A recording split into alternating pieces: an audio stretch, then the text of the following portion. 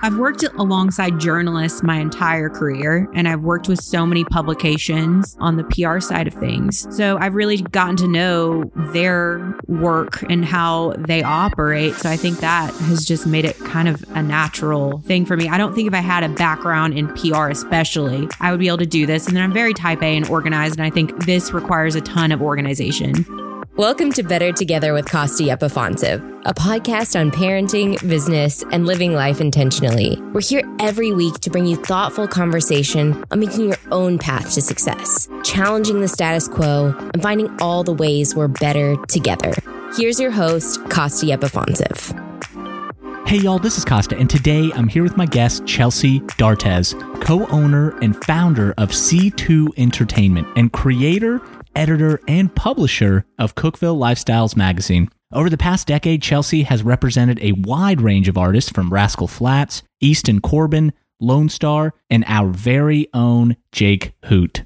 Her newest venture, Cookeville Lifestyles magazine, will launch this fall and is a quarterly publication featuring local businesses, charities, and lifestyles. Chelsea, give us some background on your work as a publicist and what's it like starting your own PR agency? Yeah, well, thank you for having me, first of all. I moved to Nashville to go to college at Belmont, and I graduated from Belmont. And while I was there, I worked 1,000 internships in every part of the music industry. And I kind of found PR to be my passion. So I started working full-time in PR, and it was a pretty toxic environment, as a lot of music industry jobs can be. You get paid barely anything, and they expect you to work day and night. So I decided, you know what, I could do this on my own. I have the contacts, I have the clients. Let me just go out on my own. So I did, and luckily it worked out.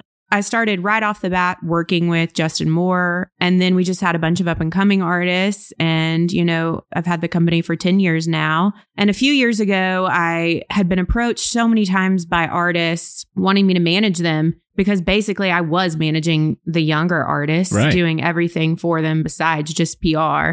It was out of my comfort zone. I was having small children at the time, and I was like, oh, I don't know if I can. And then finally I was like, why am I not doing this? So yeah, I started managing artists a few years ago. Very nice. So what makes your agency different than other agencies around Nashville? A lot of the times, if you hire a publicist in Nashville, you're not going to get to work with the people that own the company that know everyone. Yeah. And that's kind of one thing that we've built is we work directly with our clients. They have my cell phone number and they call me round the clock, and they have direct access to me, which is a good thing, because if you get stuck with like a junior publicist, they're not going to have the contacts to really get you where you want to go. Yeah.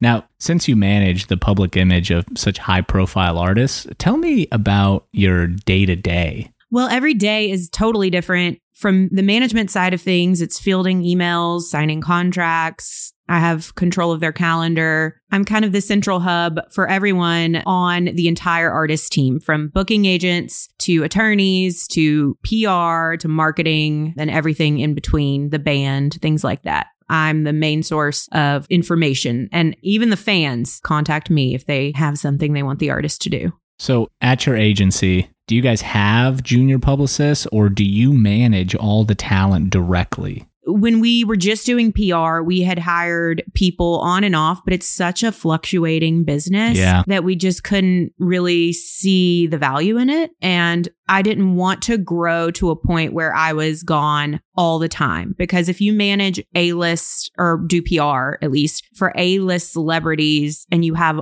tons of them, you are constantly on the road. And I kind of wanted a good balance of work life. So I was on the road a lot before I had kids, don't get me wrong. But we kind of decided to keep it small. Sure. We don't have any artists that are anything alike, and then just keep it to a few artists. And I've really scaled back lately to really honing in on my 3 artists that I'm working with, and that's it. Wow. So you're working with all these A-list celebrities. What was it like to meet Jake Hoot? And the reason that I ask that is because a lot of people know Jake before he was obviously the Jake Hoot, right? So what was it like meeting him? And tell us about your journey together. Yeah, so I've known Philip Gibbons, who's like the voice of Cookeville Radio, and he has been forever, for a long time, from just bringing artists from Nashville to his station. And when I was moving up here, I was representing Daly and Vincent, and I was backstage at the Grand Ole Opry with them, and Philip was interviewing them back there. And I told him, I'm moving to Cookeville. And he said, oh my gosh, well, as soon as you get here, you know, I want you to come out with me and my wife. So they kind of took us under their wing, and they're our dear friends now, their entire family.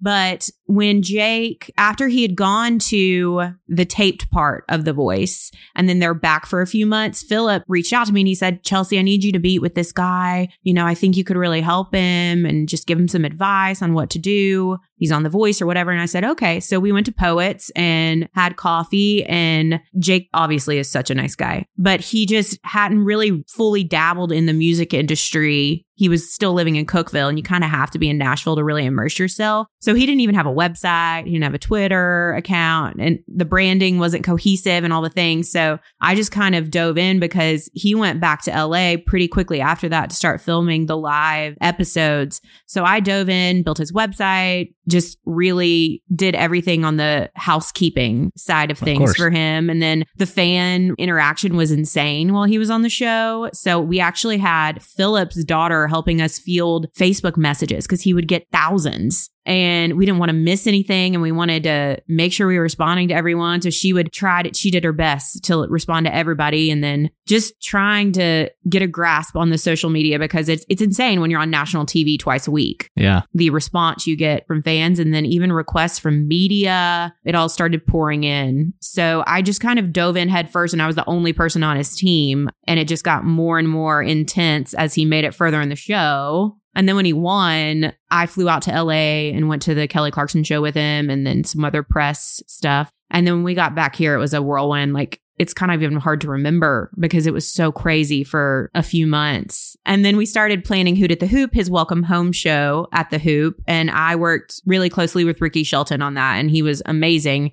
But it was a ton of work to facilitate that in a few weeks because we didn't know if he was going to win. And then he won December 19th. And I think the welcome home show was like January 4th. Wow. So it was insane because we had to bring the stage. I got Lone Star to come and play it. And then we got Judah to come and play it. And it was packed. I mean, we got all the media there, and it was crazy. We were looking out the window, me and Jake, and there were people wrapped around the building waiting to get into the hoop. And we were like, what is happening? You know? So it really it was a whirlwind. It happened so quickly. And then, you know, he made his Grand Ole Opry debut. And that's when I kind of took a step back and was like, I can't do this on my own. We need to expand our team. This is a lot. And I'm not doing Jake justice doing it on my own. So we met with a ton of different management companies and ultimately partnered with one. And it's funny because my partner with Jake is also Blake Shelton's production manager. So nice. It all ties back into The Voice. And then we got him a booking agent because I was doing all the booking myself. And when you come off a show like The Voice and you've won, you are getting requests for booking every single day. So yeah, I was very relieved when that got taken off my plate. I mean, there's no signs that you guys are slowing down at all, though, which I think is great, you know? Yeah, I mean, it's a tough struggle when you come off a show like The Voice because they churn out so many people. I mean, I think there's been like 21 seasons or something now. Can you name that many people that you know who have won? Right. I sure can't. I feel like we've done a pretty good job at keeping Jake relevant. And, you know, from the Kelly Clarkson song that came out like a year after he had won. And then he's been writing with insanely talented hit songwriters and really just building his catalog of music, which is the most important thing in the music industry is the song. We've got, you know, a ton of things to release. And yeah, we're just keeping it rolling. And I think some great things are going to be happening soon. So before we move on to your new venture, I'd like to ask, when you were growing up, was there something that made you fall in love with music? Oh, yeah. When I was growing up, I wanted to be a singer. Okay. Oh, yeah. And I always loved music. I performed all the time around my small town and all the good things. And then you move to Nashville and you're like, oh, wait, like everybody here is amazing. I don't want to do this anymore. I'm not good enough. So I quickly found out, no, I'd rather just work in the music industry. I always tell artists, don't pursue this if you can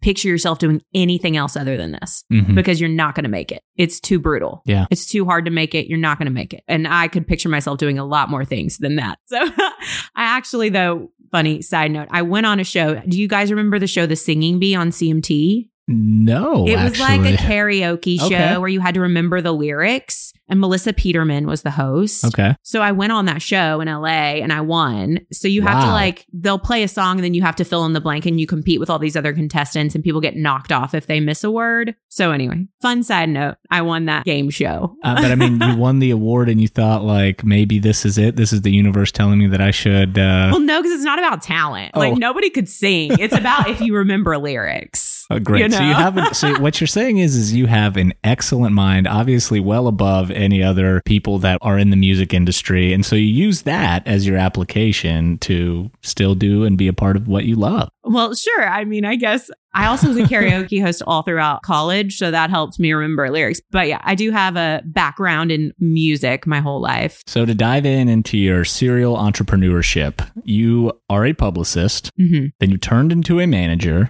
Now you are an editor. Yeah. So what did you see in the Upper Cumberland that inspired you to start Cookeville Lifestyle magazine? I just kind of was shocking to me that we didn't have a community magazine, like a regular community magazine. Every other town in Tennessee has one, even ones that are smaller than Cookeville. And we're growing so much that I just thought, why not start this? So I reached out to a few people that I know and trust in town to make sure that I wasn't going to step on anybody's toes. And they said, no, we don't have a magazine. Obviously, we have the Herald Citizen, but that's hard news. And what I'm doing is not hard news. I mean, there will be very interesting and in-depth stories, but it's not hard news. So I dove in and I got the domain name and started the branding process and found printers and got quotes and all the things. What does launching a magazine entail? And it goes without saying that this is obviously a huge undertaking. So what did that process look like? Well, it is challenging for me because I do have a 7-month-old and a 3.5-year-old, and I'm still working full time in the music industry. Wow. But I've always been the kind of person that just dives into things and then I figure it out as I go. And much to my husband's dismay, that's what I did. So basically, I knew that I couldn't do it very quickly because of all those things. So that's why I started working on it in December of 2021. And the first issue is not going to come out until September, October of 2022. So I gave myself plenty of time for the first issue because I knew it would take a lot longer for the first one than it would be for the second, third, and fourth. So, like I said, I got the domain, I got all the social media handles, tax licenses. I got my branding kit done. I have an amazing graphic designer that I've worked with for years. And then I started envisioning like the themes and what the possibilities of those would be. And then I announced it, started locking in distributors because that's the number one thing you have to do to make people be able to find your magazine. I'm currently locking in advertisers and I have an amazing photographer that's going to shoot everyone for our premiere issue. So yeah, that's kind of where I'm at right now. And then obviously writing all the articles. I've written several, but I've got a ton to go. Luckily, my background as a publicist helps a ton with that because I'm good at finding interesting angles on stories, and writing is a huge part of being a publicist. What should readers expect out of your magazine? Readers should expect a publication that's lighthearted, yet highlights the people behind the scenes, or maybe just people that are making monumental moves in the community, or people that you haven't even heard of that have done amazing things, but they don't like to toot their own horn. We would like to expose that. Yeah. And we want it to be a place that highlights that quaint feeling about Cookeville, the local scene. I think our readers will connect with it. The readers that like local, that like to go to our local restaurants and support local businesses and like to be a part of the community. Have you ever lived in a town like Cookeville before? No, I grew up in a really small town, but it was nothing like Cookeville. I feel like Cookeville is kind of like Mayberry. Yeah. It's a great place to raise a family. I'll say that. And I've loved getting to know people. Everyone is amazing. It really is a community. I feel like people help you and they want to see you succeed. So yeah, I mean, so far, this journey with the magazine has been encouraging. Sure. You think in a lot of ways it was like your inspiration for starting this magazine was the fact that you moved here and got to kind of engage with a lot of the local people here. And I'll tell you, there is a can-do attitude, especially for people that want to start businesses. It seems like anybody that you talk to is always cheering you on and saying that's a great idea, go out and do it. Sure. I am curious, you've had such a wide array array of experiences in public relations and artist management. How has that shaped you as an editor? Well, I've worked alongside journalists my entire career, and I've worked with so many publications on the PR side of things. So I've really gotten to know their work and how they operate. So I think that has just made it kind of a natural thing for me. I don't think if I had a background in PR especially, I would be able to do this. And then I'm very type A and organized. And I think this requires a ton of organization. Being able to keep so many different moving parts in focus, I think is important. And that's kind of the management side of things, is having 1,000, balls in the air and trying to remember what connects to what and organize everything, because that's basically my job as a manager, is to make sure everything is executed. Obviously, you've been essentially all over the United States. Is there a specific type of brand that you're trying to emulate, or is Cookeville Lifestyles Magazine going to be nothing like in any other place? Sure. I mean, I think every creative work is derivative of previous creative works. So yes, I've definitely drawn inspiration from Nashville Lifestyles and things like that, but it's going to be a lot different because Nashville Lifestyles is a very bustling city. Sure. And we're not. I think we're bustling, but in more of a small town way. And it's not like we have 1,000 restaurants opening every day and things like that. We have a handful that are awesome. So it's going to be a lot easier to highlight those amazing parts of Cookeville because we don't have so many. It's not so gentrified here. Right. So, I mean, there's a ton of people that are moving to Cookeville. I think we're in the top 5 counties in the state of Tennessee. We've had like a 17% growth in population year over year. How would your magazine appeal to not just the people that grew up in Cookeville, but also the ones that are moving to Cookeville? Yeah, so I'm not from Cookeville. And I know when me and my husband moved here, it was a little difficult to get plugged in. And I think it's becoming even more difficult the more people that move here, even though once you do get plugged in, it is that very quaint community vibe. I feel like this might be a good thing for people to read and see the different events that are happening, because we're going to highlight all of those things, the awesome restaurants, small businesses, see the great coffee shops you can go to, the local art, and then just great human interest pieces as well. And just kind of tap into our growing city, and maybe it will be a place where people can really find out how to connect a little bit more. And it's a free magazine, right? Yes. So obviously it's going to rely on advertisers to remain free. Yes. What is the return on investment for advertisers? So I feel like we're featuring a lot of awesome people that are very well connected in the magazine. So I know it's going to get in a ton of hands. And then we've locked in amazing distributors all over town, all of the staple Cookeville spots that people come to and people travel here to go to, like Ralph's Donuts, Bread Silo, the hospital. It's awesome to have them in doctor's offices because that's where you sit and you want something to do and you see a magazine, you'll open it and read it. We've got a ton of distributors locked in so people could get it there. And then we'll be doing a bunch of social media pushes for our advertisers. And then our top tier advertisers will get their logo on our step and repeat at our launch party. And we'll get, an invite. It's going to be kind of exclusive. We're going to do every creative thing we can to give them incentive.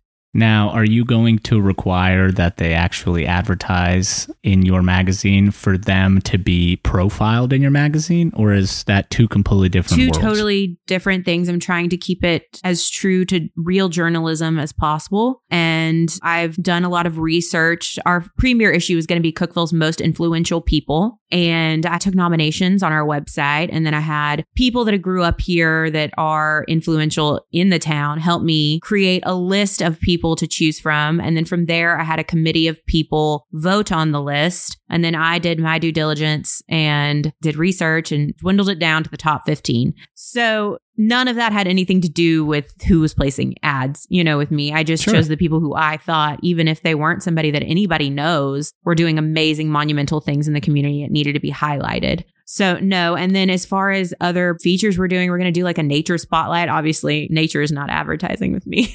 And then we're going to do a charity spotlight. Those people, I don't want them to advertise with me. They need to raise money on their own in every issue. So I just really want to highlight every part of the great things that make Cookeville, Cookeville.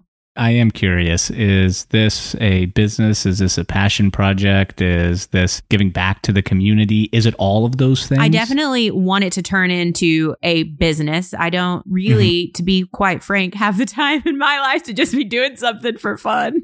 Right. But it is fun. It has been a really fun experience so far. But I definitely right now it is kind of a side project because I'm still fully in the music industry. But I've been able to juggle it so far pretty well. So I'm hoping after this first issue comes out, and I do have all this lead time with the first issue. After this one comes out and we kind of get a grip on how it does, I'm going to be able to hire some people to take a little bit of the load off. I'm going to definitely be hiring freelance writers, which will be a huge relief. And then some photographers and ad people and all that good stuff. I think the question that is really on everybody's mind is, what is your mission?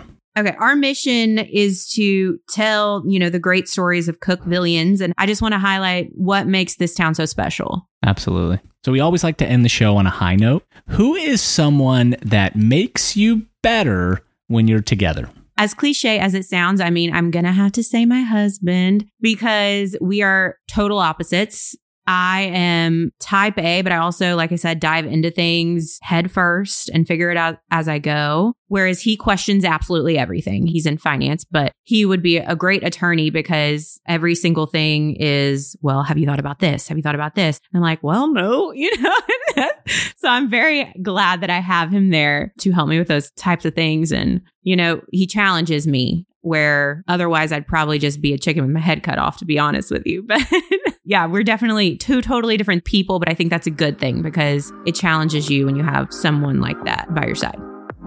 Thank you for joining us on this episode of Better Together with Costa Yepafonsev. If you've enjoyed listening and you want to hear more, make sure you subscribe on Apple Podcasts, Spotify, or wherever you find your podcasts. Leave us a review, or better yet, share this episode with a friend. Better Together with Costa Yepafonsev is a Costa Yepafonsev production. Today's episode was written and produced by Morgan Franklin. Post-production, mixing, and editing by Mike Franklin. Want to know more about Costa? Visit us at CostaYepafonsev.com. We're better together.